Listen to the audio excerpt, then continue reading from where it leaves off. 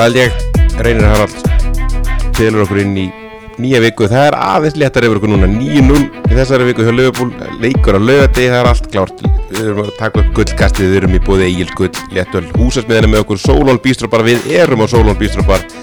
Takk þáttinn þar, Þórir vertinn búinn að gera allt klárt fyrir okkur 50 daginn. Steini, þú mætir ekki, þetta svolítið lélegt. Já, ég er með breytt bak, þannig að ég tek bara, ég á eftir að klappa honum einhvern veginn seinna. Ég held að veit ekkert af, þetta þú þekkir þetta, þetta er erfitt hjá kallinum, ég sá hann var aðeins bóginn í baki. Já, no comment. Haukur, öguverk strákarnir, það langt síðan hann var 50, þeir eru með okkur og Jói útherji. Hvað sagði, það var langt síðan hann var 50, hvað leiði þetta skot á þetta meðlega? Haukur, bara strax sorry, bara hafa það á reynu. Ég vil þetta alltaf gaman. Herðu strákar, Maggi og Steini eru með mér á Solon og við erum með nýtt lið held ég bara, við höfum ekki verið með áður í þessum þætti og var ekkert margir. Newcastle stuðningsmaður, það er Newcastle Liverpool Newcastle næst á miðvikudaginn, Agnar Freyr Gunnarsson, þetta er stjórnarmaður eftirhaldingu, maðurinn á baki við Maggi Ból í eftirhaldingu. Er það ekki rétt kynning eða? Jó, við tökum titilinn, þann titil. Og ég var að grínast með það fyrir þátt að þú ert búin að vera lengur en þessar 6-7 mánuði stuðningsmaður Newcastle. Já, það er 94. Er það ekki? Þá dett ég inn á vagnin. Ég er fyrir sér með þess að það er ekki mjög margir í því sko. Þannig að ég get nokkuð veginn svona pinna á það. Var það sín og lað þá? Hvað er 94? 94 er sko Andy Cole. Andy Cole, já. Og Rúel Fox. Já, Rúel Fox og það er einmitt bara leikur sem að, það er Píti Beardsley og Andy Cole sem skora markið. Og Rúel Fox á einhverja 2 stóðsendingar. Sýndur á laugardegi og þeir spiluðu svo skemmtilega bolta, ég bara heyrðu þetta er mitt lið. Svo var Jú, þetta er óheppið með leik. Ég veit það. En svo var þetta er búin að vera erfið þrautakonga, það get ég sagt ykkur. En svo var fór eitthvað, þú veist, kvenfélagið í Mosó eða eitthvað, fór í eitthvað verslunarferð á alþjóðaflugvöllin í Newcastle og fór í metrocenter og var eitthvað að versla og foreldrar minni komu heim og klyfjaðir að einhverju Newcastle-varningi og við varum með dagatalið 95 árið, það var upp á vegg og þá var þetta alveg endanlega Ginola bara neltinn. Ég er að fatta það núna, ég var úti í Newcastle höstið 1994, fór ég í svona metroferð en tók reyndar rútunni til Liverpool og orðarleik þar að hitti Píti Beardsley á Newcastle International Airport að leiðin tilbaka. Það var ég búin að gleyma, en það er skemmtilega tenging hérna. Ég finnst þetta bara mest skemmtilega en að Hanna hafi mist þetta strákum og svo við erum að Hanna hefur breytt bakan, hún tekur þetta líka. Fá manni þáttinu fyrir aftur þetta strákar, það var eins og kom inn á, það er 9-0 Liverpool allavega að byrja tímabili eins og ég sagði líka í byrjun að þetta á ekkert að byrja í fyrstu vikun í ágúst, það nennir því enginn, það er enginn byrjar að hugsa út í þetta, þannig að Liverpool allavega mætti til leiks, það er náttúrulega leikmannagluggar að loka þessari viku, ég hugsa að sé meiri spenningu hjá stuðningsmönnum Newcastle heldur en Liverpool í þessari viku. Það er fiðringur, það er talað 2 í viðbót. Já, nokkulega og hann bara áhugaverð, deildin var áhugaverð þessari viku og unnu nú öll þessi að flest allavega þessum stóru liðum en áhugaverði leikir og eins og ég segi það er Newcastle leifast og framönda. Þetta er svona cirka það sem ætlum að reyna að komast yfir dag og strákar, ég held við getum ekki enn að byrja á þessum Bournemouth leik. Ég held þessi fyrsti leikurinn í aðeins langa tíma sem ég ákvæmst bara að missa, ég tók hann svo bara í róleitum í gær en Maggi, hvað er að frétta? Er þetta það sem við eigum í vændum þegar Liverpool fær ekki þessu fyrsta marki? Já, við eigum bara, skýrt og klárt, þú ert bara að labba á laugaveginn nokkru sinnum í vetur. Ég bara er að fara aftur á miðvikudaginn. Gætu orðið brasíska rauninum, þú verður bara að læra gönguskíðan og því kemur. Nei, þetta var eiginlega orðið of mikið. Mér finnst þetta alltaf pínu örið svo, settist ég niður í gær og horfði á Dundee United Celtic og það fór 9-0 líka.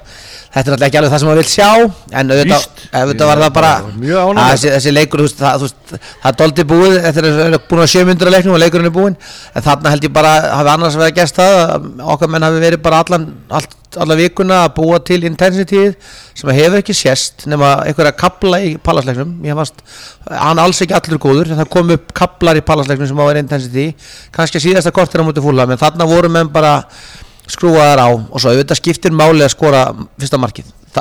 ég held að það hafi verið bara sásta bara á hvað fagnarlætin voru sterk bara bæði leikmönnum og þjálfarateipun og því öllu það var auðvitað búið að vera að henda fyrirsögnum í nokkra vikur og það að Liverpool lendir alltaf undir og í viðtölunum sem að Klopp tók þetta fyrir leik sem ég sá þá var hann spurður að því það var það augljóst mál hann sagði bara við ætlum að koma tilbúinir og við vitum á tölfræðinni og við þurfum að græja það og skora 1 mark og svo kannski 2-6 mínútur þá var leikurinn bara búinn og við skulum átta okkur á því við fengum 4-5 dauðafæri og Sala var náttúrulega að skora minnstakosti 2 mörk í þessum leik þannig að þarna var dauðafærið að fara í 2 stafa tölu í ensku úrvalsdeildinni Svolítið gaman að lesa í svona XG tölfræði ég held að hann hafi verið með mest af leikmönnum Liverpool bestu færin heitir það basically hvernig er tilfinningin ég held að Liverpool þeir unnur Crystal Palace fyrir ekkert svo löngu síðan 6-0 leikur og gátu svolítið ég ekkert í kjölfærið og voru svona svipuð staði meðslum og svolítið hvernig er fyrir að vera sem stuðningsmaður næsta liðs eftir svona nýjum leik ertu smeykar eftir svona leik eða er það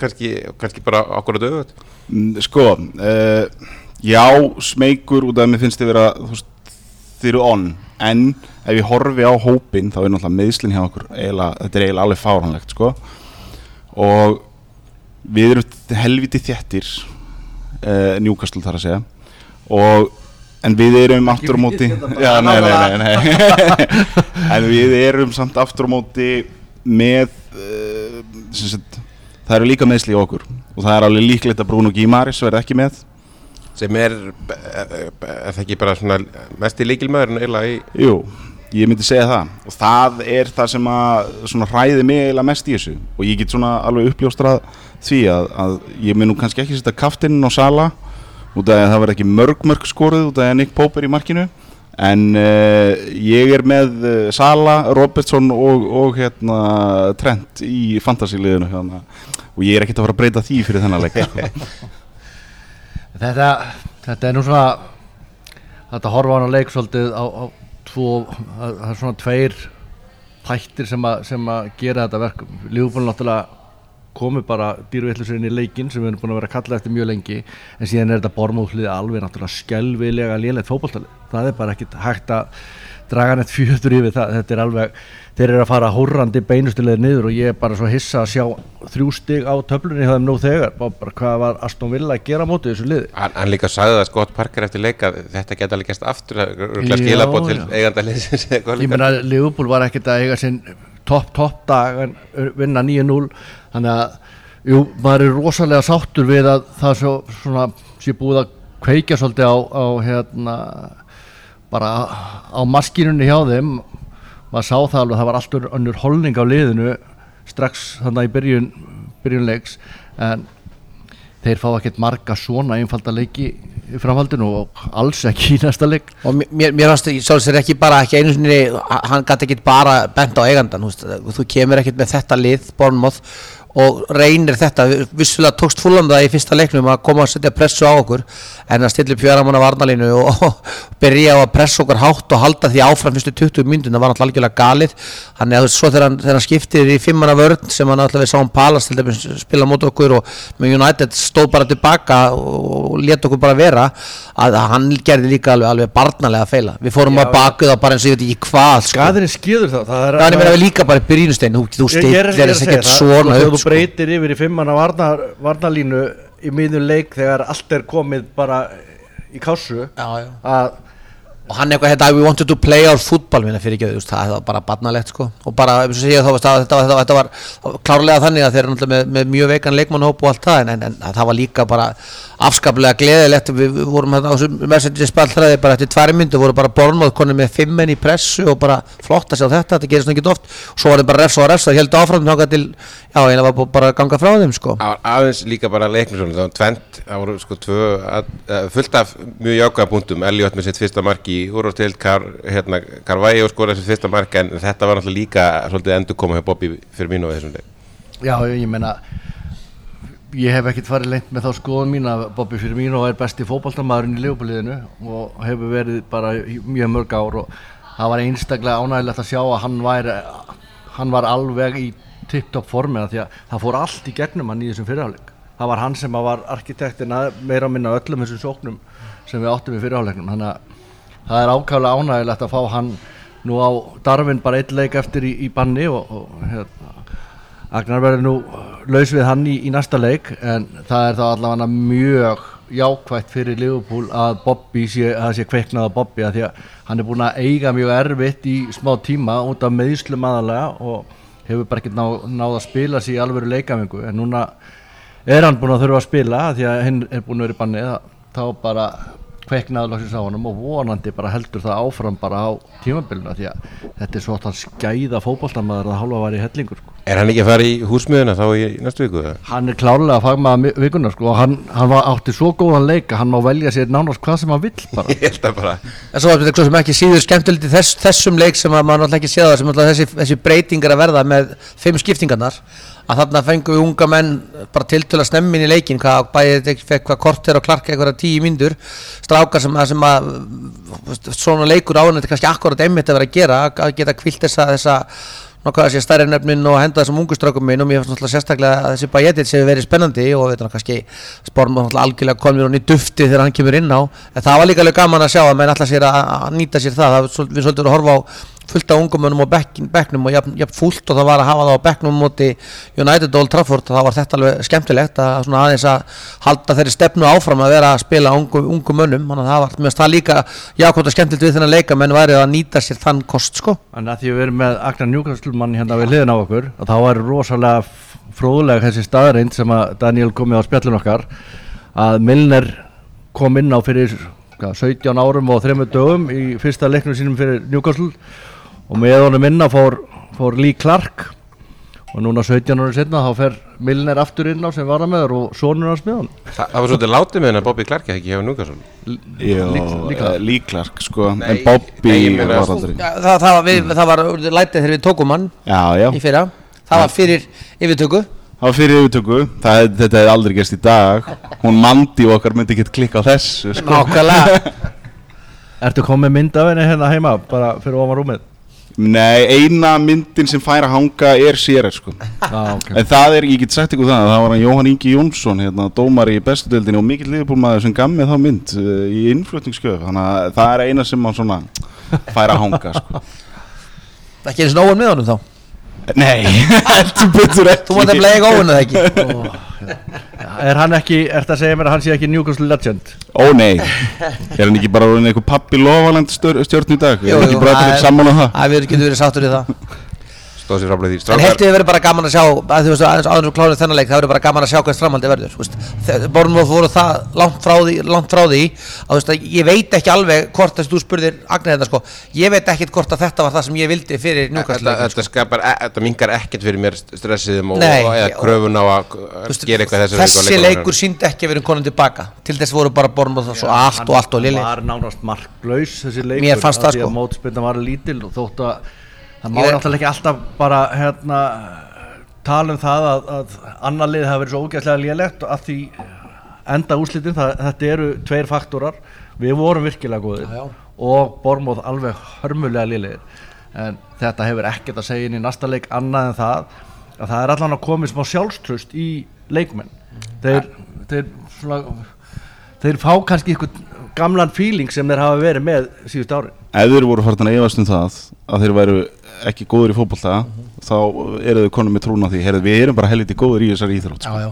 Ætli þetta ekki líka verið það sem að verið tímabilið, náttúrulega ekki mikið liðið af því, en kannski líka næstu vikur, þetta verið fjölmennasti leikurinn af Íslendingum, það voru allavega virtust vera helviti margir í borginu og fengu allavega nóg fyrir peningin í þessari viku.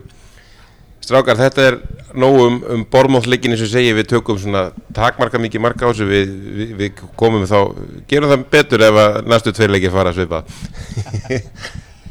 Hitt svo, það Everton líka helgina við komum að sinna það á eftir, en strákar, aðeins varum við förum í næstu helgi, þá var náttúrulega líka, eða leikmannamarka, en þá var náttúrulega líka dregið í Champions League, bara svona létti yfir þennan riðil okkar, þetta var nú margt áhugavert og mörguleita ágætt, þetta mjög gott fyrir ferðarlögin og allavega Ajax og Rangers voru pottið 3 eða ekki, og við vorum óhefnir í... Nei, við vorum pottið 4. Napoli var pottið 3. Já, ok, það var Napoli sem við vorum raunin óhefnir, það var kannski sterkast liðið pottið 3, en hitt var bara eitthvað sem við tökum með allt hörku lið og hörku leikir og góða Evrópukvöld, en Er ekki aðalega Napoli sem maður hefði? Ég er líka bara komið leið að spila og Liverpool hefur gengið illa móti Napoli. Já, og bara maður á nú marga félaga núti og það er bara virkilega erfitt að fara til Napoli upp á það að gera. Það gerist alltaf eitthvað. Það virðist vera bara algjör undantekning ef það er ekki ráðist á eitthvað í þeim ferðalögum og einhverjir sárir og meiddir, þannig að því leyti vil ég bara helst aldrei fá Napoli. Ég hræðist ekki þetta lið en þetta drullu fúlt með hvernig þetta hefur gengið fyrir sig þarna í borginni í kringum leikina. En jú, Ajax Ajax náttúrulega eitt ríkasti liði í heiminum eftir að Manchester United búin að klára en ég hugsa að þeir hafa ekki tíma til að eyða því, en Ajax var náttúrulega bara einn af draumadráttunum úr fyrsta potti og þetta náttúrulega snar galið að sjá styrkleika röðurina hjá UEFA að í rauninni pottur 2 var mun sterkari heldur en pottur 1 út af þessum reglum. Eintracht Frankfurt vinnur Evrópudeildina sem dropp á deildin fyrir meistaradeildina og þeir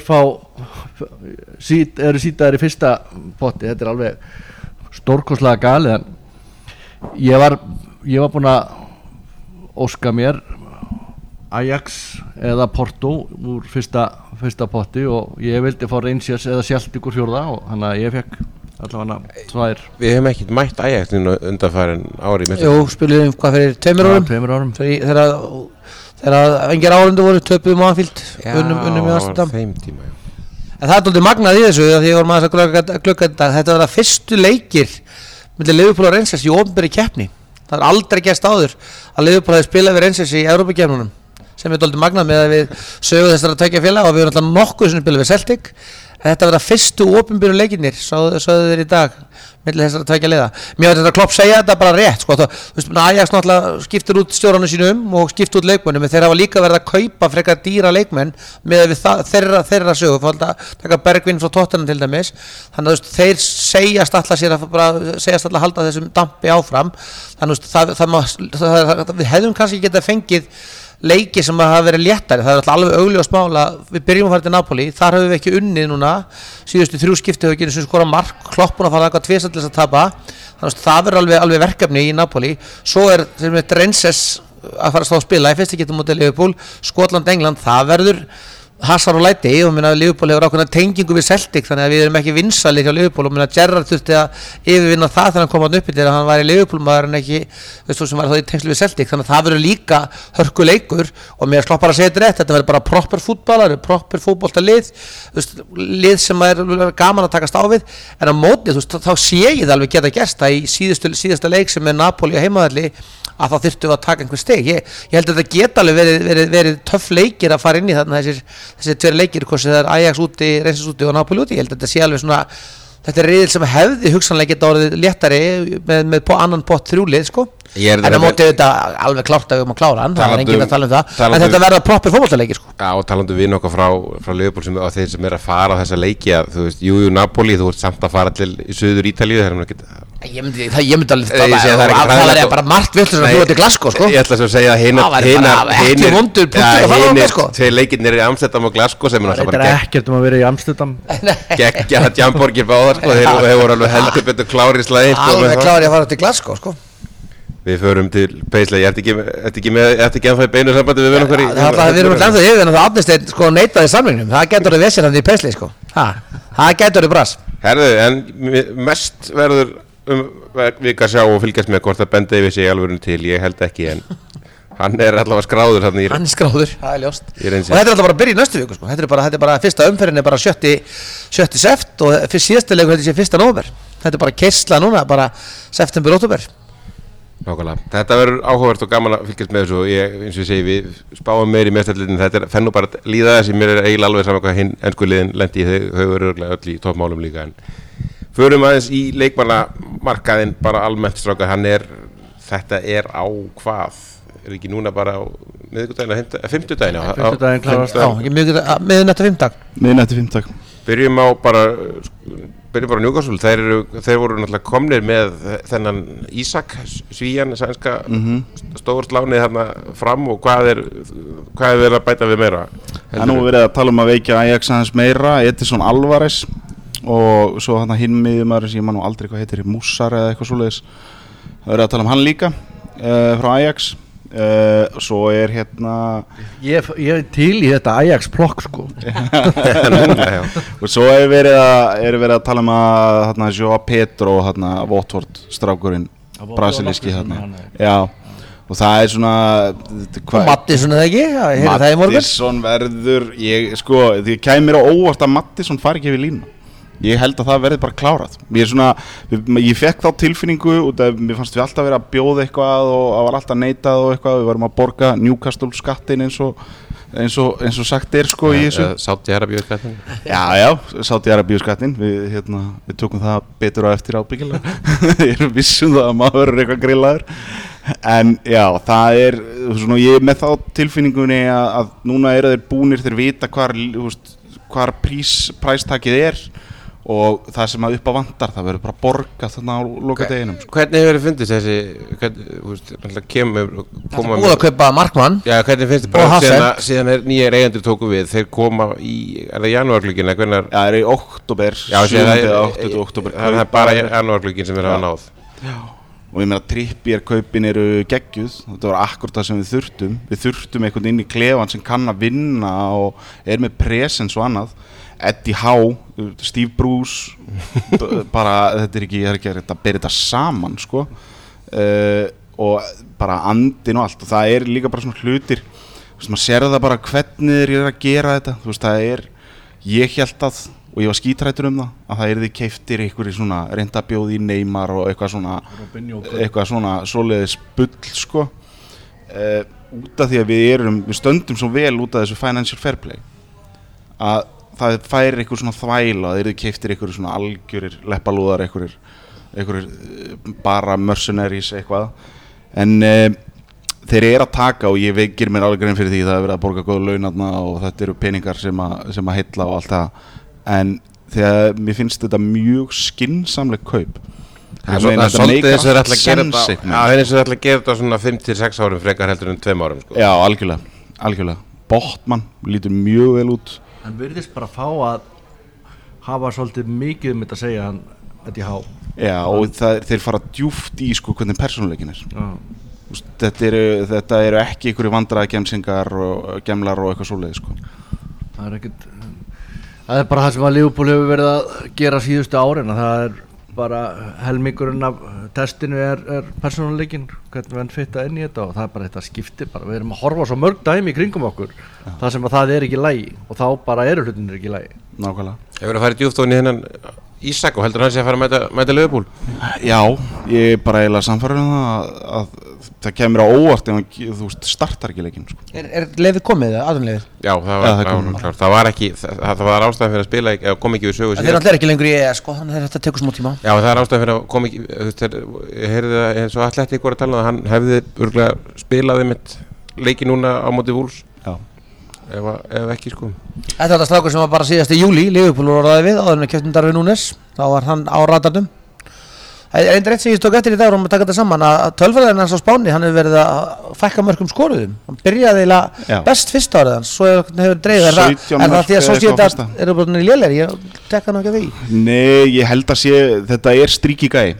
Ég með þá, sko, þetta svona gæi, hann getur skorað 9 mörk í 5 leikjum og svo sjáu hann ekki, þú veist, í 6 leikjum í viðbót eða eitthvað skilur, þú veist, gerir ekkert og eitthvað, en hann með hraða, hann með, þú veist, hann getur þorra að taka leikmenn á og annað slíkt og hann fittar mjög vel inn í þetta Newcastle-lið, ég held alveg örugglega að Newcastle sé orðið hávaxnasta liðið í úrvalsdeildinni og þeir eru með mikinn hraða þarna fram á við og annað og ef að einhverju svona gæjar eins og Bruno Guimaraes og annað að þræða einhverja sendingar hérna inn á þessa gaura þá held ég að þetta geti orðið og ég meina hann bara 22 ára sko. Já, þetta líka svolítið lúmst að skoða þetta bara janúarglugginn og sumarglugginn og engin svona einhver eins og segir svona Neymar kaup en nokkur svona stór kaup sem að eins og Guimaraes leikmaður sem að þeir sem fylgjast með enska boltanum vita ekkert áður en hann kemur svo þetta einhver hörkur leikmaður og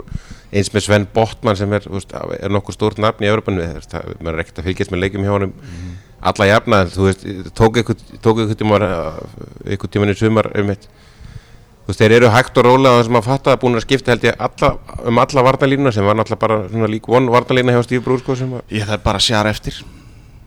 Það er bara hann sem er eftir og það lítur ekkert út fyrir eins hinir sem að voru þarna fyrir, það er bara Laska Sell sem að er í raun og veru titlaður fyrirliði, hann á eiginlega bara ekkert að vera að reima á sig skóna sko í ensku úrvalsdeildinni, það er bara svoleiðis, hann er bara lélegur, það er bara staðreyndin og þetta er það svæði sem hann þurfti að laga fyrst. Svo er hann búinn að vinna sig upp miðjuna og núna er hann að kaupa Ísak og eitthvað, ég meina breyta Joe Linton sem er keyptur frá Hoffenheim fyrir 40 milljónir sem framherja. Magnað dæmi hvernig hann er orðin að svona bara hörku góðu miðjumanni. Já, þannig að þetta er svona það er einhver meginn þróunin í þessu og ég er svona, mér líst helviti vel á þetta target geggjar, ég skil ekki hvernig Aston Villa taka digni og láta target fara sko.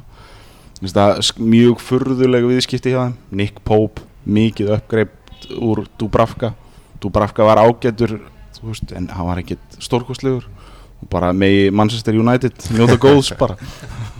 Talandi að breyta sóknarmanni í miðjum, heldur það gerist eitthvað hjá okkur og hvernig metið stöðunan bæði eftir þessa umferð og núna bara svona með slúrið, það virðist ekkert brjála verið í gangi en þeir eru þó ekkert alveg búin að útiloka.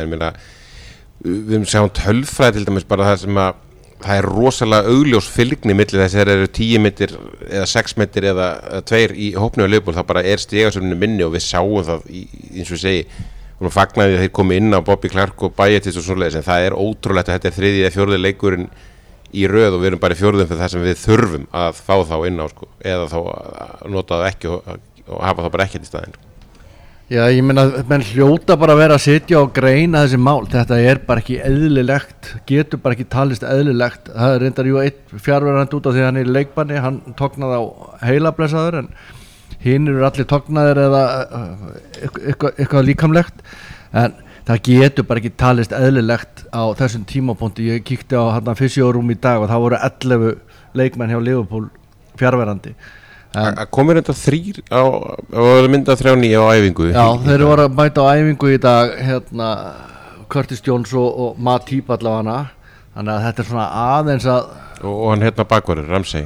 Já, Ramsey, þannig að þetta er aðeins að róa til en bara heilt lið, 11 manna lið fjarverandi, þetta bara getur ekki talist eðlilegt og menn hljóta bara að vera að rýna aðeins í þættina hvað veldur, af því að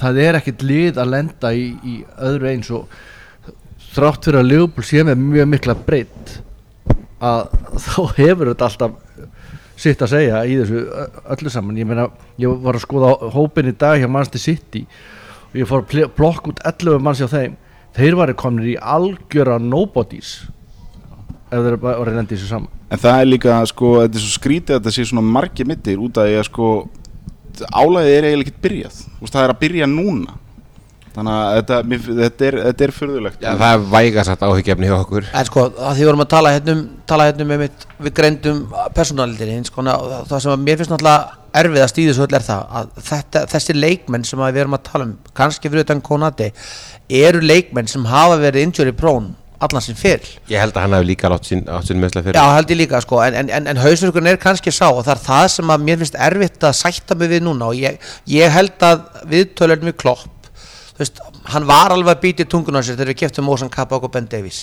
Það var alveg pottþétt að hann var ekki á því að það var endilega lausnin og þú veist, auðvitað erum við svo búin að kaupa Konati eitthvað svona, þú veist, það eru 3 tímabil eftir hjá honum og hann veit það alveg að það tímabil eyðilaðist með því við vorum ekki með leikmenn á þessum stað þeirri getur sem var og við sátum uppi með lið sem að tapaði 5 heimaleikjum í röð og vorum á ömurlegum stað.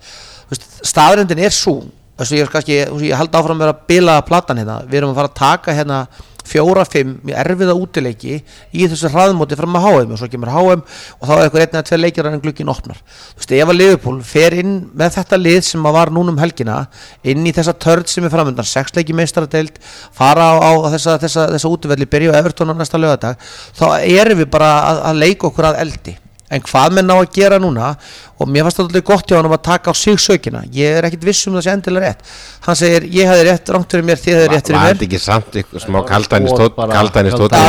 En hann samt alveg að tala það, við erum að fara að gera eitthvað alveg þvert orðið það sem hann sagði í sumar, og það held ég að sé einhvern veginn hans leiði líka. Þú fórst að tala að Bournemouth-gaurinn hafi verið að tala inn í hópinn sinn.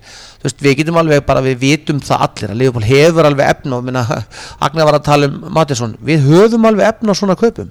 Við erum með eitthvað 12 punta netto eðslu á síðustu 2-3 árum, þó að völlunni sé mikilvægt það, þá getur bara Liverpool alveg splæst á sig miðjumanni overpriced. Ég bara orkinu að gera þetta. Ég meina, United að fara að kaupa eitthvað gaur sem skoraði 11 mörk í hollensku deildinni fyrir 80 milljónir punta, hollensku deildinni, og svo eru við hérna einhvern veginn að finna einhver ástæði fyrir því að við eigum ekki að kaupa nema nákvæmlega rétta leikmannin. Þú veist, ef við ætlum að býða. Já, líka út af eitthvað liðið svo Dortmund eða Brighton eða whatever vil ekki selja, bara láta þau selja sko. Ég meina, þú veist, Newcastle að berjastu þegar hann að komast inn í meistaradildabárt, alltaf að kaupa kannski Mattisson. Þú veist, við erum ekki auðvitað með þessa djúpu vasas við Newcastle við núna, en það engin afsökun að Liverpool að segja við ætlum ekki að borga overpress leikmann, ef við lendum í því að bara, að því að það sem við lendir nú þegar það, við þurfum að bæta árangurinn okkar á nákvæm með þessum völlum. Á Goodison Park unnum við fórum og tókum stiga móti Chelsea, við þurfum að fara á þessa velli núna og taka fleiri stigðingjar, því við erum búin að vera að tapa stigum út af því sem við vorum að gera núna. Þannig að ég bara verð bara ógeðslega svektur. Ég er bara ógeðslega svektur ef við förum inn í þennan Everton-leik og höfum ekki bætt okkur leikmanni. Þá erum við að gambla með hluti sem að ég er hræddur að við eigum eftir að bölva hressilega þegar við þurfum að fara að horfa á Ghana Qatar í HM sko. Það líka bara því það er svo fyrir séð núna strax næsta sumar, og það er allavega svona 3 sem að sér fyrir sér að fari bara, og jafnvel fleiri, og þá minkar hlutverk eins og Diego Henderson er ekkert að verða yngri sko. Þannig að þú veist, ef þú ætlar að skilja þetta allt eftir næsta sumar og svo næstu glugga eftir það, þú veist, akkur í anskotan ekki að byrja bara núna, sko, eins og segir maður, kaupir ekki þetta verður að vera hárrétt target og hárréttu verði, og Liverpool með alla sinna árangur síðustu tímabili er með nettoðislinn nánast hjá pari núna í þessum glugga, sko. Þannig að, nei, þetta er ekki, en hvað er svona annað í öðrum liðum í gluggan? Það er búin að vera rosa styrkingar hjá mörgum liðum, eins og þetta Chelsea-lið er að vera nokkuð áranlegt hvað hópið var, það tapar þetta daginn allar hressilega. United er bara hópurinn er að líta miklu betur út, og tala ekki ef við ná að losa sig við þessa Ronaldo krabbamenn sem er á þessu liði núna sko. Þeir virðast allavega ferskari ánans í liðinu, og þessa viðbætur. Antoni er að kaupa hann þess að sko, tala um þessu óðbóðslega overpress. Þetta er samt leikmaður sem stjórinn þekkir alveg inn og út sko, veit hvað hann er að hugsa í þeim málum sko. Það sem stendur bara upp úr er bara hversu stjarnfræðilegum upphæðum er búið að eyða í þessum glugga, og það er ekkit bara eitt lið, það eru niðri liðin sem voru að koma upp. Ég meina, Forrest voru að bæta við þessi 18. manninum held ég, og eru komin upp í ykkur 130 milljónir punda. Ég meina, fullt af svona bara kaupum þetta sem að make a sense fyrir það og er ekkert rosalega dýr, en bara heilt yfir eyðslan. Við erum að horfa á Wolves, við erum að horfa á þessi lið sem að hafa ekkert verið að svona splash the cash í gegnum tíðina, þau eru að eyða alveg bara formúum í einstaka leikmenn. Þannig að það sem stendur upp úr er bara hversu mikið er búið að kaupa inn í deildina sko. Þetta er bara, ég sá ykkur að tölum og það var sko fyrir Ísak og Antoni og allt þetta, og þú veist það eru 400 milljónum pundum meira heldur en hinar deildinar, skilur, alveg easily, þú veist, í ensku deildina.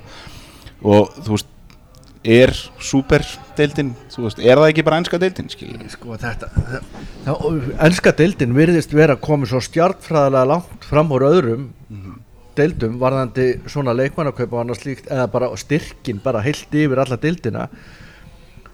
Aðra deildir eru bara með eitt eða tvö lið sem að geta mögulega keppt við svona mid-table liðin á Englandi.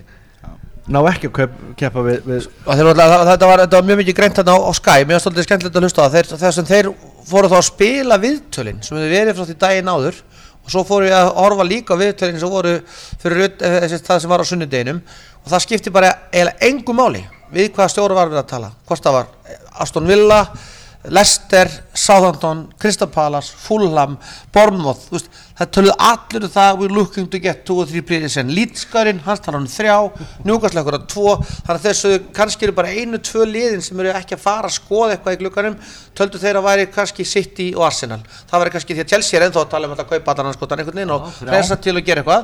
Þá tölur það er kannski bara, nú eru það farin í þessa loka viku og þeir tippuðu að þetta er stærsti deadline-dagur sögunar og þetta var eitthvað sem myndi, ég man ekki þegar við myndi að taka þetta út, hvort þetta er 1,5 milljarður metslegið núna í þessum glugga með það sem var síðasta vegna þess að það var bara alveg sama vik og þetta var bara svona einhverju sketsi, það var bara, we're looking to get 2 players in, well, I don't want to get into details but we're going to strengthen, allir sko, og þá er þetta náttúrulega orðið, þú veist, bara á þeim stað það er örugglega ekkert einfaldara meina svaka kaupi og Vestamma að kaupa paketa gaur sem að hefur komið frá Líu núna, þetta er bara gaur sem að hefur bara verið bara klárlega kaliberinn í bara hitta betri liðunum og það er bara ákveðið kúpi á þeim að ná honum og einhvern svaka launadíl, þannig að þessi vika og haldi eftir að verða bara rosalega og ég held að þessi gluggadagur á 15. verði mjög skrautlegur, því þú veist það er alveg fullt af liðum sem eru ennþá bara á fullri ferðar en að gera eitthvað sko. Liðum sem hafa byrjað illa minna Leicester hljóta alltaf að reyna að gera eitthvað, þeir eru ekki keypt leikmann einhvern veginn og þá er þeir ekki að fara að selja Mattisson til að geta keypt sér einhverja leikmann eða fá Fana já til dæmis skilur þannig að þessi vika held ég að verða bara mjög skrautleg og mjög mörg lið að ætla að fara að sækja leikmann yfir línuna sko. Chelsea finnst mér samt ég á mjög erfitt með að átta mig á Chelsea, þeir eru núna að borga Ross Barkley fyrir að fara og hann var á okkur 200.000 pundum og hann er ekki að fara að gefa eftir samningi sinn en hann er komin á frí transfer núna, þeir voru að missa fullt af leikmönnum á frí transfer líklega að kaupa Aubameyang sem Arsenal svona hálfpartinn losa þessi við já og sko þeir eru búin að vera að eyða stjarnfræðilegum upphæðum í leikmenn og eru hverginari hættir, ég meina Fofana á okkur 70 milljónir plus og þeir eru að tala um Aubameyang á okkur 30 og þeir eru bara að tala um það var einhver einn annar sem að þeir voru að já hann stórbrotni Everton drengurinn sem að ég hef aldrei séð spila vel það er náttúrulega afrek út af fyrir sig ef hann er keyptur á 60 milljónir plus það segir bara það er svona svo Morgan Gibbs White kaupin hann á 40 þetta er bara einhver englendingur Gordon er alveg fýll leikmaður ágættur spilari en svona miðað við verðið á öðrum leikmönnum þá er þetta svona 25-30 max algjört max sko.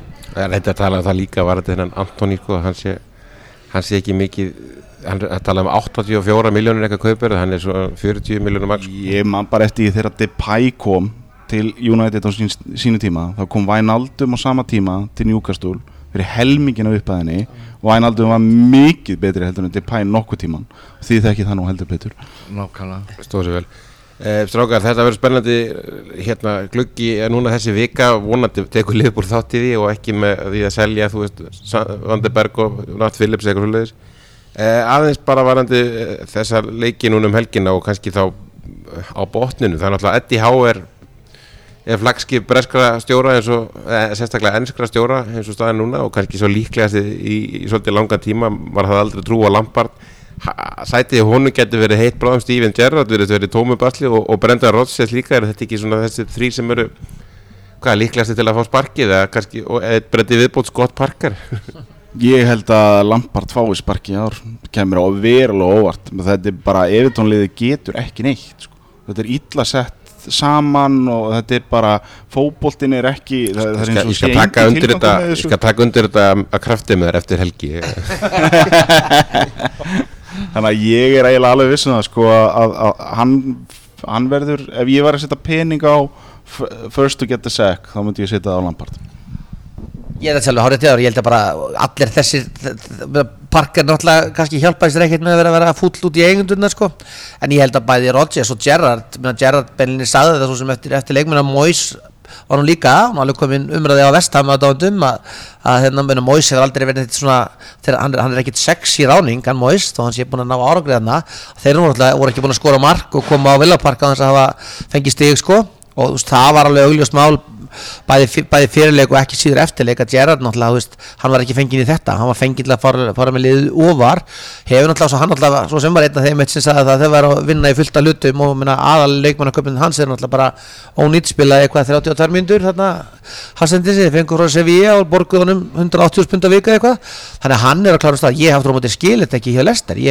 þarna bara eitthvað í gangi sem maður ekki skilur, því að þú veist, liðið virkar bara svo langt frá því að vera eitthvað staðar á einhverjum stað, kannski þetta það verið að tala Tílemans Bras og Fofana búið að hafa áhrif á þá svo Mattisson líka, en þar virðist einhvern veginn bara, Rodgers kalli vera bara búin að missa bara einhvern veginn kontról eða klúbburinn, maður veit ekki hvort það Fofana gerði samning í mars sko, þú veist, það bara þannig sko, það var bara eitthvað svona bull, en hann leit ekki vel út eftir helgina Rodgers og þetta voru hann, já, ég myndi tippa og hann væri næsti, en hinir eru allir í hættu, Lampard, Gerrard og Parker klálega.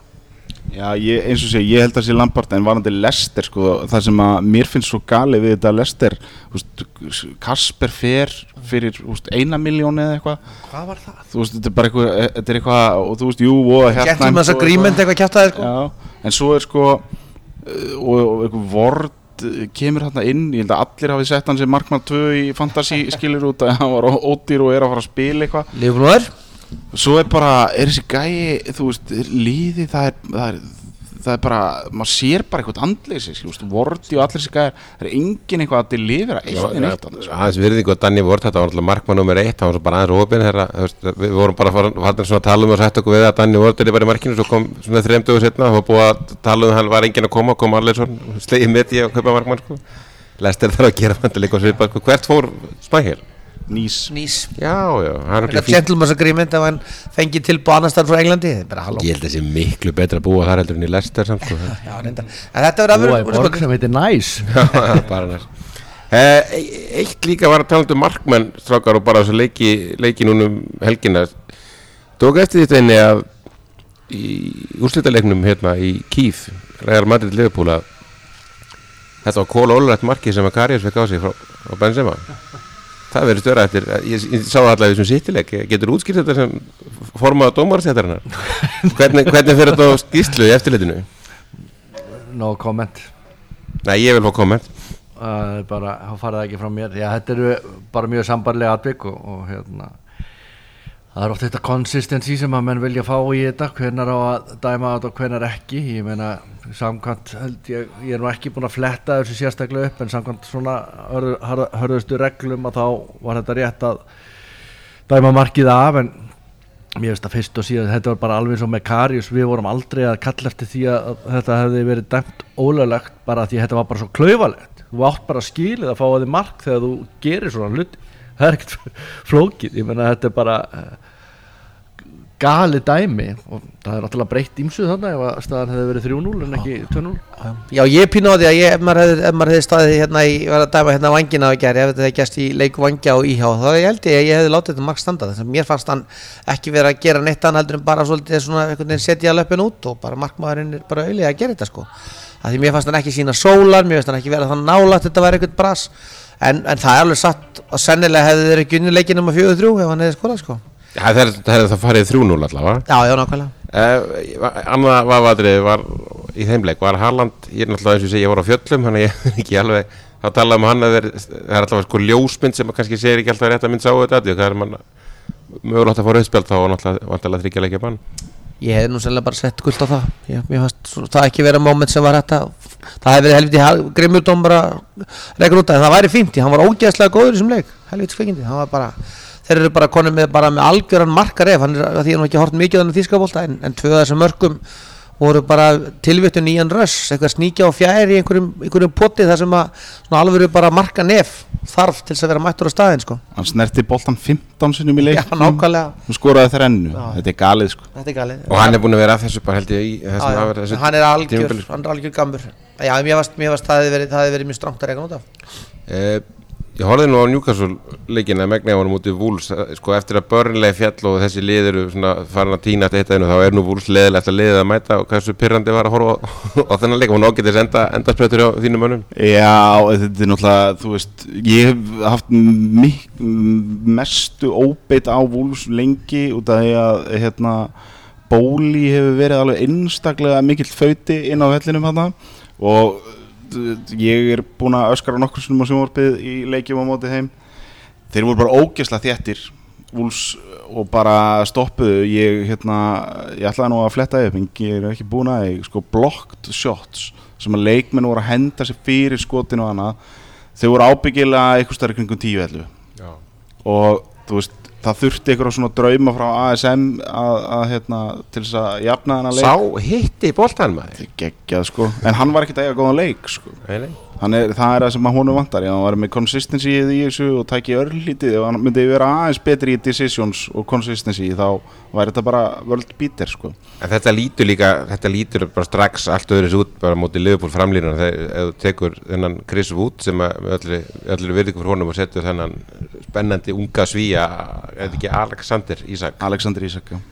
Það, þú veist það strax meira sexy í sóknarlínu heldur en já, töluvert sko. En ekki ASM potið að fara að spila, þetta ekki bara einhver sálfræðileikur frá Magga í góðnáttakala að láta þess að hans hafi meðst eitthvað þarna, ég sá ekki leikinn, þurfti hann að fara út af eftir að skoraði það? Já, hann fór út af, en hann fer nú út af í eiginlega öllum leikjum og hann heldur alltaf þetta hann fór ekki beint út af sko, hann held áfram sko, þannig að ég held að hann spili, ég held að Bruno sko þessi Tranmere-leikur var helviti dýr í deildabikarnum fyrir Newcastle, hann var rándýr og það er alveg ljóst að það er ekkert backup fyrir Trippier, þannig að hann má alls ekki meðast.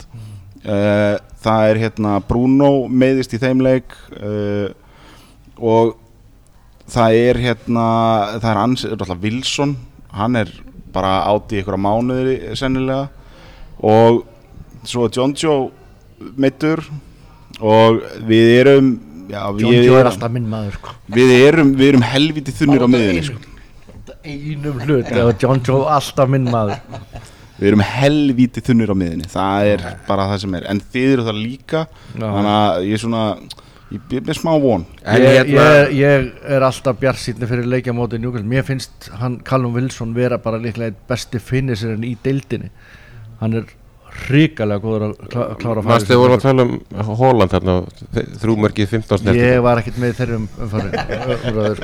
Mér finnst að menn þurfa að kontribúta meira heldur en bara mörg. En því litur til sko, þá hefur alveg klárt mála, ég held að skipti mjög miklu máli fyrir Newcastle hvort að Maximen er þarna inni vegna þess að það er leikmaður sem að mér finnst að stundu velja sér leiki og hann hefur yfirleitt verið nokkuð sprækur á móti okkur og við erum alveg á þeim stað að veika hliðin okkar varnarlega hefur verið þarna þessi vængur, þannig að ég verið miklu ég sammála því að Wilson er flottur en ég held að Isak sé bara handfull en ég held að af þessum gaurum sem eru tæpir þá myndir alltaf velja það að Maximin var ekki með því að hann er svona, þetta getur hann dreigið fram úr hattinum sko. Hann geti farið svo illa með Trent ég er að segja það sko, mér finnst það er svona, ef ég var í EDH þá myndi ég bara, komið í boltanum út á vangin á hann, strátt og ég getið og farða á hann bara stanslust, farið í svæðan á bakvið hann gerði þetta þannig, það er leiðin sem að Palace var að taka sem voru að fá mikið út úr sem að ég held að það geti skipt okkur heilmiklu máli, því ég sé ekki alveg að ég held að aðlágjörum ef sko Trent fær ekki að bakka upp á miðun þá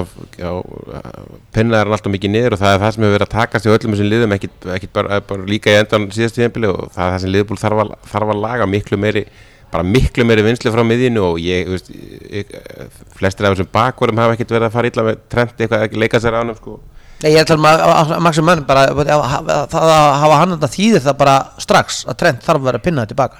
Þú getur ekki leyft honum að vera að vaða svo glatt upp finnst mér vegna þess að Maximin er bara maðurinn sem fær boltann ef það er ekki hjálp frá miðjunni ef að Liverpool getur náttúrulega líka bara leikið samanleik og pinna þá niður sko. Já, vonandi bara vonast til að Klopp spili bara með 2 hægri bakvörði og bara sleppi segðu mér annað, í síðasta leik ég er að skoða liðsuppstillingur á móti Wolves, ég fatt að ég var ekki búin að spá því Dan Burn, var hann vinstri bakvörður? Já, hann er búin að spila vinstri bakvörð núna síðustu 3 leiki, hann var vinstri bakvörður á móti City. Hann spilaði sem vinstri bakvörður langt mest hjá Brighton, hann var sjálfnast í miðverðinu. Miðvarar leiðast að nafn sem ég hef heyrt. Þegar þið komið 3 manna hafsendin þá fór hann inn í það að vera hafsend það ekki. Þegar Brighton fyrir að taka upp 3 manna kerfi þá er hann vinstri hafsend í þeirri línu. Þegar Brighton var að koma upp með hann og þá var hann yfirleitt alltaf vinstri bakvörður. Er Target meiddur þá eða? Target er að koma tilbaka á meiðslum. Hann meiddist í æfingaleik á móti Mainz í undirbúningstímabilinu og hann er að koma tilbaka og hann fekk mínútur bæði á móti Wolves og Tranmere, þannig að hann gæti alveg verið að hann starti. Þá hugsaði ég að Börn fara á bekkinn því að Botman búin að vera drullu góður sko. Verulega sáttur með hann og ég held líka bara að þú veist Börn búin að vera geggjaður síðan að kom. Þetta uppalinn Newcastle strákur fyrir 13 ára eitthvað í burtu, deyr fyrir klúbbin og annað. Þetta en þú veist hann engin bakvörður, ekki þegar að þú veist ekki þegar þeir eru að keyra á hann sko, það vantar hraðan í það sko. Stór skrefin ekki svo. Já, mér myndi líða betur með target þarna að reyna að stoppa Díaz og Sala og þessa kalla sko. Það getur áhugavert að sjá Sala fá þennan og hengandi það búið að slökka hans mikið honum við honandi. Ég myndi allavega ekki setja hann í fantasy-liðið mitt og það þá væntanlega.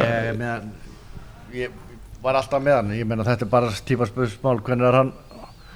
Já, ég sammála því. Það sem ég veist þetta líka náttúrulega aftur rosa erfitt að taka þennan Bournemouth-leik, en þeir voru náttúrulega að reyna að láta vera 2 á honum, eins og liðin að gera, og þá fekk Bobby þetta svæði. Það sem ég veist stóri munurinn að Bobby þarna, og það kannski sást bara í hitamyndinni, að móti United náttúrulega Bobby aldrei að fá boltan á komst og djúpt, en þegar hann þarna ofalega, Sala var að búa til svæðin fyrir hann, bara fyrsta markið, að það var Bobby frið til þess að pinna hann inn í, þess að varnarmaðurinn að bíða til að Sala tæki gaurinn á. Sala fær boltan, pinnur hann tilbaka og hann stýður ekki svona út í Bobby. Þeir eru bara einhvern veginn að tvítekka það hvað Sala geti gert. Þannig að hann hefur ennþá heilmikil áhrif inn í þennan sóknarleik okkar þó að hann sé ekki ennþá farin að skora. Þannig ég held að það geti alveg komið. Ég hef alveg trú á honum, en ég eftir kannski meiri áhyggjur af þessum miðjuslag. Þar fannst mér auðvitað kannski einmitt breytingin dálítið verða. Mér fannst Elliot mjög góður og Henderson var á þeim stað sem hann getur verið, þannig að þú veist, það bara það sem við þurfum að gera. Við þurfum að hafa miðjun okkar, þú ert að tala varnar, en ekkert síður sóknarlega. Það var bara heilmikið, minna Elliot skorar fyrir utan teginn og þeir voru aktuáli að komast þér inn í teginn, þeir voru aktuáli að búa til eitthvað sem sóknarmyndur höfðu úr að vinna, sem að hefur valla sést í þessum leikjum. Kemur sprækur inn í staðan fyrir Elliot. Já, sammála því, alveg sammála því. Þannig að veist, bara, ef við ætlum að vinna, þú veist, þá auðvitað þarf intensity að vera, en þá verður miðjan okkar að skila einhverju og það gerðum þarna en á móti mjög slökuliði og þar ræðist þessi leikur á móti Newcastle sem kemur í ljós. Newcastle með menn sem geta skorað, þeir eru líka nokkuð öflugir varnarlega, þeir eru leikið þessu mörkum móti City, en miðjan bara það sem þetta stendur á fullu með. Þetta verður mjög áhugaverður leikurinn með þetta móti City, lenda undir og virtist bara að fara enn eitt svona City leikurinn og svo bara kemur bara þvílíkandu koma og náttúrulega í rauninni bara klúður að vinna ekki þann leik sko. Já, það var það. Ég meina, en þú veist þessi 2 mörk hérna á 60.1. og 60.7. eða eitthvað sem komu til þess að jafna hana leik. Það bara De Bruyne sko. Þú veist, hann bara gjörsamlega breytti þessu sko. Já, það rétt. En Newcastle var bara klárlega þess virði að vera 3-1 yfir á þeim tímapunkti. Já, við áttum alveg fyllilega skil. Já, alveg klárlega, og voru bara að keyra á og það sjálfstraust, ég meina Newcastle ekkert að fara að koma eitthvað krumpaðir á Anfield sko. Það alveg klart mál að þeir alveg tilbúinir að fara inn í leikinn á einhverjum þeim stað sem getur líka verið jákvætt.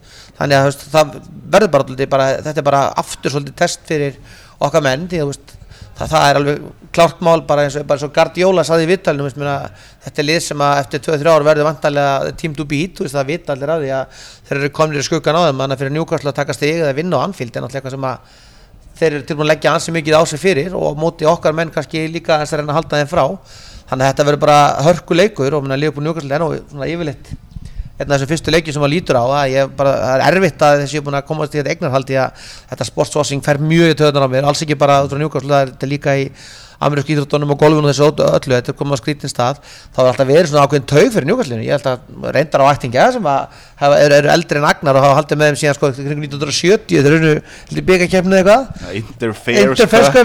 eitthvað svona sko, þannig og það er alveg mjög mikið similarities milli þessara félaga. Ég hef aldrei verið í borg þar sem það eru fleiri bara mertir að labba til götunni og þú kostur á pubinu, allir til að tala um fótbolta og svona sitt hvori ströndinni, skipasmiðinaður og við erum með þetta ferri, þannig að Liverpool og Newcastle hafa þeirra lið sem hafa haft svona ákveðna tengingu og yfirleitt hörku skemmtilega leikir. Hefur ekki farið svolítið á ollina með það? Jú, ég fer svona þegar COVID og annað ekki fyrir, þá ég að fara kannski 2-3 ára á ári.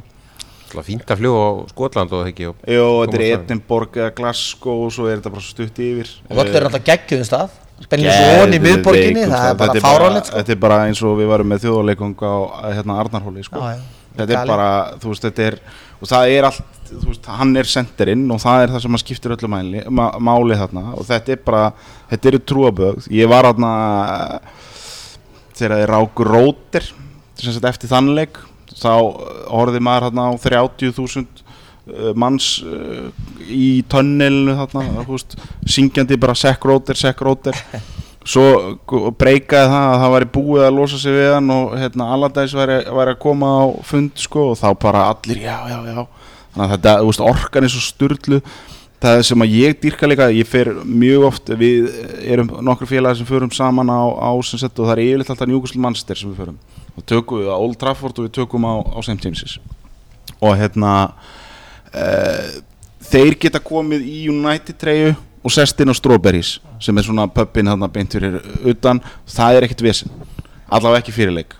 Þú veist, menn eru þá bara tilbúinir í einhvern bandir og djók og fjör og eitthvað svona, en það ekki, ég veit ekki, eftir slæmt tap þá myndi ég nú kannski ekki fara með það. En það líka í þessu með Newcastle bara stuðningsmennina og annað, þú veist, ég meina, skulum alveg vera ógeðslega hreinskilin með að þetta takeover, ég væri alveg til í að þetta væri ekki Saudi Arabi sem væri svona ríkur að kaupa okkur sko, en sko ofbeldi sem við vorum búin að vera undir hjá Mike Astley viðbjóður sko. Og þannig að ég viðurkenni það alveg, ég skálaði og fagnaði á eins og þeir kallar þetta í Newcastle á Cans Day, því að þeim tókst að láta Cans trenda á Twitter því að það voru allir að fá sér þann dag. En almennt svona bara hjá stuðnismönnum Newcastle, maður gerir sér alveg grein fyrir því að þreytan hafi verið orðin gríðarlega á Mike Astley, þannig að var þetta þá aðeins, hefði þetta fengið þá bara verri viðbrögð ef þetta hefði ekki verið eftir Mike Astley? Já, sko, ef að einhver bara anskota saman. Ég held að stórum hluta af, ég elska menningarborgina Newcastle og allt þetta, en þetta ekki, það fullt að undirmálslið þarna. Og það ég held að stóra atriði bara að við séum með lið sem að mætir á völlin og tilbúið að gefa okkur allt. Það það sem að skiptir okkur mestu máli. Það var allt búið að láta grotna niður. Það var ekki búið að skrúu þú veist, ef að skiltið datt niður þá var það bara ekki lagað. Þeir tóku nafnið af barnum á vellinum sem að hét Sherars og breyttu í Nines út af þeir tímdi ekki að borga 20.000 pund á ári fyrir eitthvað ímyndunarrétt. Þú veist, Sir Bobby Robson, hvernig þeir fóru með hann, bara hræðilegt, hans legacy. Við vorum að ráða einhverja djókinnier og einhverja risaeðlur sem að kunningin svona bera fram nöfnin á leikmönnum. Þetta var allt í voli. Ég var að fara að segja allt annað orð þannig. Ekki gera lítið djókinnier, ég held að náði eitthvað tíma blaðamælafundi sem að hann blótaði hann held í 27 sinnum líka. Þannig að það þú veist, sko rosalega fegnir. Og svo þetta alltaf what about sko, þú veist, what about this og what about that og eitthvað.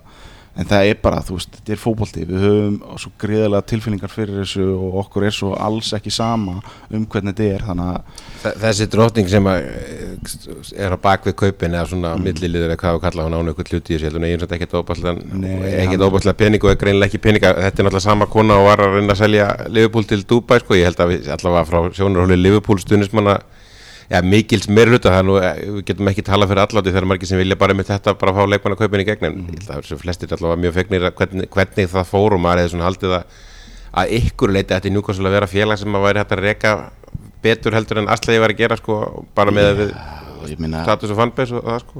Það eru málaferli í gangi núna hjá núverandi eigendum við Mike Astley út af að í sko bókaldinu þá sagðan, já það var sponsorship dílinn með Sports Direct og alls konar svona dót, þannig að maður kom aldrei einar fjárhæðir á móti sko. Þannig að hann var búin að merkja völlin og gera allt og setja Sports Direct skiltin út allt en aldrei kom peningur inn sko. Fyrir utan að hann alveg fokk ríkur sko. Hann það alveg, en sko ég meina það í mínu tilviki hérna þá það bara þannig að sportwashing bara orðið bara iðnaður og það auðvitað bara það sem að eitthvað sem að varð meðal annars út af liðum eins og Liverpool eða Manchester United, Manchester City, Paris Real Madrid og Barca voru að gera þetta áður þetta bara þannig sem það og það bara maður saman, ég var núna að horfa á þáttinn með Louis Figo þar sem upphafið að Galacticos verður það náttúrulega bara eins mikil bara svínsættu þáttur og siðleysi það var satt ekki ríkisrekstur með svona eins beinum hættu það samtalið þannig þetta stigmagnandi og stigvaksandi saga Figo-kallinn náttúrulega bara algjör drullusokkur í mínum augum eftir þetta dæmi allt þar sem bara verið að sækja gauðra sem að búa til þetta Real Madrid sem Peres ennþá forseti Real þráttur að hafa sér eins og skítalli 20 ár menn þessi Superliga bara nýjasta en hann stjórna til að Real er alltaf búin að vera þeir eru búin að kaupa að selja völlin og nokkuð sinnum móti ykkur drottningar og kongar og hann með tengslu við Araba og allt þetta dót honum til varnar reyndar þá er hann búin að skýta allir miklu lengur skiljið mig, svo bætist þetta svo koma þessi Parísalið, menn við erum að tala um þessa nýju lif, golfdæmi sem náttúrulega doldið fara að skekja á golfheiminn þannig þetta bara partur af því og það náttúrulega bara við erum náttúrulega doldið bláir að láta þess og okkar menn sé ekki bara grjótari businessmenn en það auðvitað það sem að bara og kannski með þetta Chelsea-ævintýri verður lítið gaman að koma í ljós hvernig verður að þeir verðast bara hafa aðgang að meiri peningum heldur en þegar Róma var með það og það bara öðruvísi Real Madrid munurinn og eins og til dæmis að tökum Saudi Arabíu eða Abu Dhabi eða Katar eitthvað svo leiðis þetta bara nánast ef við getum borið þetta saman þetta var ekki eitthvað þýskt fyrirtæki eða eigandi þýsku fyrirtæki heldur væri bara Angela Merkel og félagar bara Ólaf Scholz kallar það væri bara hérna svona nokkurn veginn skuggastjórnendur í Everton eða munið það er ekkert langt síðan þetta ágæti fótboltalið var með Visit Rwanda sem aðal auglýsinguna sína Rwanda skiljið var það ekki Arsenal? Jú, það var bara fullt af peningu sem kom úr ferðamálasjóði í Rwanda skiljiði mig og þetta þetta bara til marsum það að þessi heimur er orðin ég áttar mig á því en þeir stjórnvöldi Rúanda höfðu ekkert að segja mig hvað var Arsenal var að kaupa að gera eitthvað ferðamálaráðherra hlýtur að hafa samþykkt þetta já þeir voru ekki að reka félagi þetta bara Rúanda í einhverju ímyndunarherferð sem að þó allavega borguðu fyrir það með þessum hætti þeir eru ekki að kaupa félag til þess en það sem að mér finnst svolítið í þessu og ég vil ekki vera hérna út af Newcastle-maður að þá ætla ég að bakka Saudi Arabíu upp sko. Gangið það er ekki það sem ég er að tala um en það sem að sko þarna þeir kaupa Newcastle fyrir 300 milljónir ég held að í mæ þá keyptu þeir hlut í Nintendo fyrirtækinu fyrir 2 billjónir dollara það er enginn búin að tala ekki þú veist það kemur á einhverju financial journal einhverju dóti það er börnin ykkar og okkar að leika sér með þessar Nintendo-tölur þeir eru stoppfjárfestar í Uber þeir eiga Disney stóran hluti í Disney þeir eiga stóran hluti í Facebook þeir eru búnir að smeygja sér inn út allt og ég bara vinn í marketing og ég veit hvað við Facebook veit þig sko. Og þetta er bara eins með rússar svo sem og þeir eru allir inn og út allt í bara bresku stjórnvöld og voru bresk stjórnvöld sem setja rauninni á endanum með Johnson trúðin setja pressu á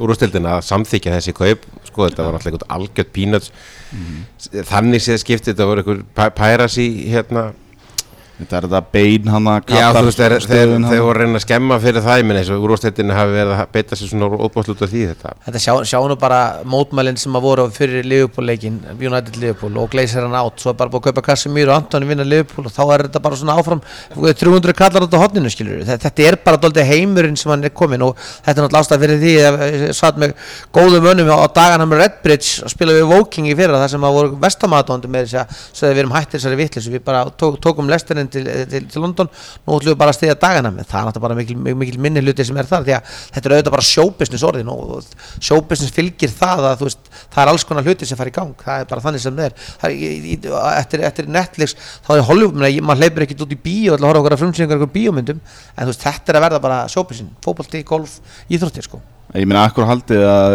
allir þessi ríku kallar sig að kaupa þetta það er til þess að geta sett einhverja svo fer umtalið bara alveg eins og með City ég meina City bara aðdáendur eru bara þetta er ógeðslega fínt og flott þetta er geggjalið og allt það þetta er náttúrulega þú veist einhverjir ástæðan þetta er businesslið og það er eins og Saudi Arabíu þeir eru með bara vision þetta var líka þetta bæði þessum eins og Abu Dhabi og eins og Rússunum að það var líka bara að fá aðgang að ekki bara markaði heldur líka bara hópum og fólki og svona mingla fjárhæðin sem setja í Newcastle skiptir engum máli, hún er bara dropi í hafið sko. 2 dögum eftir hann keypti Newcastle þá keyptu þeir einhverja höll í Frakklandi fyrir meiri penning sko.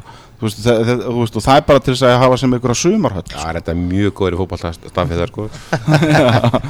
Strákar, talandum sportwashing og lélega og allt er rauninni bara allt að fara niður í heiminum og fótboltaheiminum sérstaklega Everton Já, þetta er góð tenging í sportwashing en það ekki bara riverwashing Já, það er alltaf þetta þessi klassika sko, við erum brendir eftir United-leikin það er alveg rétt sem Agnar sagði Everton líta alveg svakalega illa út og það er bara einhvern veginn bara, þú veist, kostaði leikmannahópurinn hvað það er minnst þannig að Gordon, ég er alveg sammála eitthvað mjög góður, hann er ekki eitthvað efni en hann er eitthvað efni en að borga 60 miljonar er bara galið en hann er sá sem þeir eru að leita til þeir reyna að fá boltan í kringum hann einhvern veginn eftir að þeir Charlesson gelpið sem að bæðu veið var sparka niður helgina, við viljum að þakka Brandon Jones fyrir það að það var ekki Nekko Vilja sem hoppaði svona Já, það er svolítið, ég sá bara Brandon Jones en þú veist að það er alveg klárt mála, þú veist, Everton liðið er náttúrulega bara alveg í dag sko, ég segi aftur og enn og bara Halli vinur minn hitt hann aftur núna nýlega var alveg sammála með því þeir kaupa 17. sætið ef þeir fá það verður boðið þá mun Everton þiggja það og bara þú veist þetta lið sem við eigum þetta bara rúlla yfir þeir náttúrulega eru algjörlega lagstir ofan í skotgrafirna þeir bara Conor Cody bara neglir hann langt og þeir standa 7-8 í vörn bara þess á milli þannig að leikurinn á Goodison Park er það hádegisleikur núna er ekki hádegisleikur sem er alveg ógeðslega leðileg tímasetning en nóg það það verður bara það þeir reyna að standa og berja okkur og bara vonandi gengur það jafn illa við gengi undan fyrir ár en þeir verða bara í algjöru strögglu ég var að skoða þessi leikmenn sem að verða að tala um sér kaupin það reyndar einhvern veginn verða að tala um það hugsanlega ef að Chelsea kaupi Gordon þá hendir þarna Gallagher og Brosia í staðin fyrir lán sko og svo eru þeir eldast þarna virðast að ganga frá Gueye þarna sem fór til Paris hann er Gallagherinn hann er að reyna að losa sig það þeir eru búin að gera samning við hann og svo Arthur þetta er nöfn sem er á okkur stað en bara þeir eru svo langt frá því að vera tilbúinir sko Hvaðan keyptu þeir eftir Michael Keane? Var það ekki Burnley? Jú, Burnley Þannig að þeir eru með Tarkovski, Cody og Keane Þetta er bara að verða svona Já og Pickford fyrir aftan sem náttúrulega er jafnlegasti markmaður í ensku sögunni sko en þú veist, það er engin ef þetta væri ekki eitthvað darbislagur þá er þetta leikur sem við náttúrulega bara klárlega labbjunum vinna en við vitum það alveg að það hefur ekki alltaf verið lókiki í þessum darbislag og ef tekst að búa til slagsmál þá geta þeir ýmislegt gert sko en þetta er náttúrulega bara 3 stiga eiginlega skildu sigur, það er nú bara þannig Ég ætla að setja Sala sem kapteinn þá fyrir það, ég get lofa eitthvað því sko En það er bara þannig, ég meina Everton bara eins og sé, þeir eru ekki á þeim staðnum að vera á þeim stað fyrirfram að eigumar eitthvað að hafa ágjör að því nema bara því, þetta er Merseyside derby Þetta er bara Merseyside derby, það er bara alveg eins og fyrir hennar United leika sem að þeir voru með bakið fyrir vegg og það skiptir engum máli þú kemur inn í þessa leiki Ég hugsa Agnar er þið ekkert rólegur ef hann var að fara inn í Newcastle Sunderland núna þrátt fyrir allt sko Já Þannig að þetta er bara, það er allt annað dæmi þegar við erum að tala um þessa derbyleiki þar sem að leikmenn sem að annars virðast ekki nenna þessu koma bara gjörsamlega upptjúnaði til leiks þannig að ég er alltaf bara með andlega og líkamlega vanlíðan ógeðslega leið að tapa fyrir þeim, það er eitt að tapa fyrir United en þetta er leikurinn sem bara ég efast bara alheiminn þegar við töpum fyrir Everton í örfá skipti sem það gerast, það er óþolandi sko. Steini, það voru 9 gullstundir og þú varst bara dauða drukkin hérna á laugardaginn hvað verða marga gullstundir á móti byrjum bara á þessum meðaltáleik og tökum Newcastle-leikin svo eftir Ég ætla bara að vera bjartsýnn og það verði bara gullstund og ná gullstund ég held að við tökum þennan Everton-leik ég ætla bara að segja 3-0 ég er aðeins meira smekur fyrir Newcastle-leikin en ef ekki að segja bara þar 2-1 sigur, ströggl sigur Ég segi 1-2 á Everton-leikin líka ég held að það verði að sama brasi að þeir pakka sínum áttæði vörnið eitthvað svo leiðis og bomba fram Ef við vinnum 3-0 þá ferðu á kaupir þeir nýju treyjuna Jóa Óterja Anskotin, er það? Já, ég held að bara hættur þessu laugavegsrölti Alltaf þessi málið Já, einhvern tíma var nú skotið á okkur núna nýlega, við varum alltaf að spá okkur sigri, þetta var hálf fyrir sig að spá þannig, ekki komið tíma og einhver brjótið það. Ég held við séum að fara að tapa stigum móti Newcastle. Ég held að við séum ekki ennþá komnir á þann stað sem ég vilja við komum. Þannig að ég held að það verði 1-1 jafntefli, en svo vinnum við Everton, Steinn tók úrslitanambið, þannig að ég segi bara 3-1 bara, að það verði það sem við náum að gera, en við því miður séum bara að tapa stigi móti agnarlega félögum. Ég held að það velti rosalega mikið á því hvort að Bruno Guimaraes verði með eða ekki. Er þetta sammála því? Ég held að Alan St-Maximi er alltaf að fara að spila þennan leik. Það þarf að vera alvöru meðsli sem að mér sýnist ekki þetta sé svona einhvern niggul eða þannig. Ef að Bruno er með, þá held ég að þá er ég eiginlega bara nokkuð confident á stig. Eins hrókafullt og það er og þrátt fyrir góða gesturistni þarna strákar en ef ég var að setja tölu á þá ætla ég að segja 2-1 Newcastle á þann leik en ég er hjartanlega sammála Steina 3-0 á móti Everton. Við reyndar bara ágættir punktir það, við náttúrulega erum eins og áður kom fram, við erum á Sólon, það er þrjusu góð gesturistni hér, við erum bara líka gestir. Það er búið að vera gullstundu, það bara heyrist ekkert svona að því að við fáum þetta á krana hérna. Nú förum við niður og fáum okkur að borða held ég að strákar en hérna förum Newcastle, sko Liverpool er að vinna Newcastle 2-0, sorry ekki minna, það er bara svolítið þannig 1-2 mútið Everton, 60 vika Liverpool komið aftur, ef ekki segja það bara. Jú, síðan fáið Dotta til að grafa gröfina fyrir Everton. Það væri stóri hérna maskinu frá augaverk. Nákvæmlega, hellulega gefið það. Hérna Pallas, Newcastle, hvernig leggst það þetta Pallas-legunum verið að stríða okkur og þeir voru stríða Arsenal, var nú ekkert samfært á mótið og þeir áttur alltaf bara að ná í stiga allavega mótið City. Ég er sko, þessi Pallas-leikur, hann er, ég er stressaður en ég hef trú sko. 2-0, 2-1, eitthvað svoleiðis. Fyrsti heimaleikur í smá tímaleika hjá Newcastle? Já, líka bara, þú veist, þarna verður eitthvað, þú veist, þeir missa sig þarna War Flags sem sjáum sýninguna þarna fyrir leiki og þetta verður eitthvað svona veisla, en það verður erfiður leikur en við tökum þetta, 2-1. Strákar, þetta er þá að vera komið hjá okkur, það er Liverpool Newcastle, hann er á miðvikudagskvöldið hádegisleikur eins og umrætt og það er úti á móti Everton, hann Liverpool að taka nokkar leiki í rauninni í borginni. Svo er það bara Napoli í næstu viku eða ekki? Jú, passar. Er það á þriðjudeginum eða miðvikudeginum? Þriðjudeginum held ég. Var ekki búin að skoða? Nei, það er allavega það er bara 2 leikir í vikunum á framöndan, svo er bara næsti leikur í meðstæðliðinu Ajax heima. Við höldum áfram, við ætlum ekki að jinxa það, við heldum ekki eins og skrifum á síðunni að við erum að fara að hefja titilvörð líka fljótlega og fengum Derby County, liðin mín að fara að spila saman. Derby County er mitt lið nummer 2 í enska boltanum, maður ætti náttúrulega eiginlega að sköttlast með bara á þann leik. Ég er ekkert að tala þetta í dag, Bournemouth var nú alltaf lið nummer 2 hjá mér. Já, ég man það ekki. En við ætlum að meðan að City fikk Chelsea held ég, þannig að það er kannski eitthvað að breytast þessi, hann hefur svona tóknað að heila þetta hvernig sem hann dró í keppnum þókli fyrir, þannig að við höldum áfram einhvern veginn að fá þægilegri leiki. Held að það hafi verið 5 frekar en 6 hérna Premier League viðregnir í næstu umferð í deildarbikarnum. Það eru 6. Það var Newcastle Palace. Það eru 6 einbyrðisleikir viðregnir. Það er fínt. Við þykjum það. Fínt að grísita aðeins út hvað sem að Liverpool svo sem gerir en strákar við þökkum Egil Gull fyrir húsmiðan. Við erum með okkur Sólon Bístróbar, frábært að vera hérna, Öguverk EHF og Jói Útherji. Þetta eru þeir sem haldið svo úti með ásamt ykkur að sjálfsögðu. Takk í þessari viku og þakk hérlega þér ekki fyrir að vera með. Við kannski tökum púlsinn betur á Newcastle og svo bara kannski á þessu tímabili og náttúrulega örugglega förum við að heyra meira af ykkur næstu árin. Já, ég alltaf að Fabrizio Romano er byrjað að tvíta Newcastle, það segir sitt, við erum að verða relevant. Það er rétt. Er að fara að stela slúðri frá okkur öðrum Newcastle? Já, það er nú málið. Ég langar að segja bara takk fyrir að fá mig og bara megi ykkur ganga vel þetta tímabil. Takk fyrir það.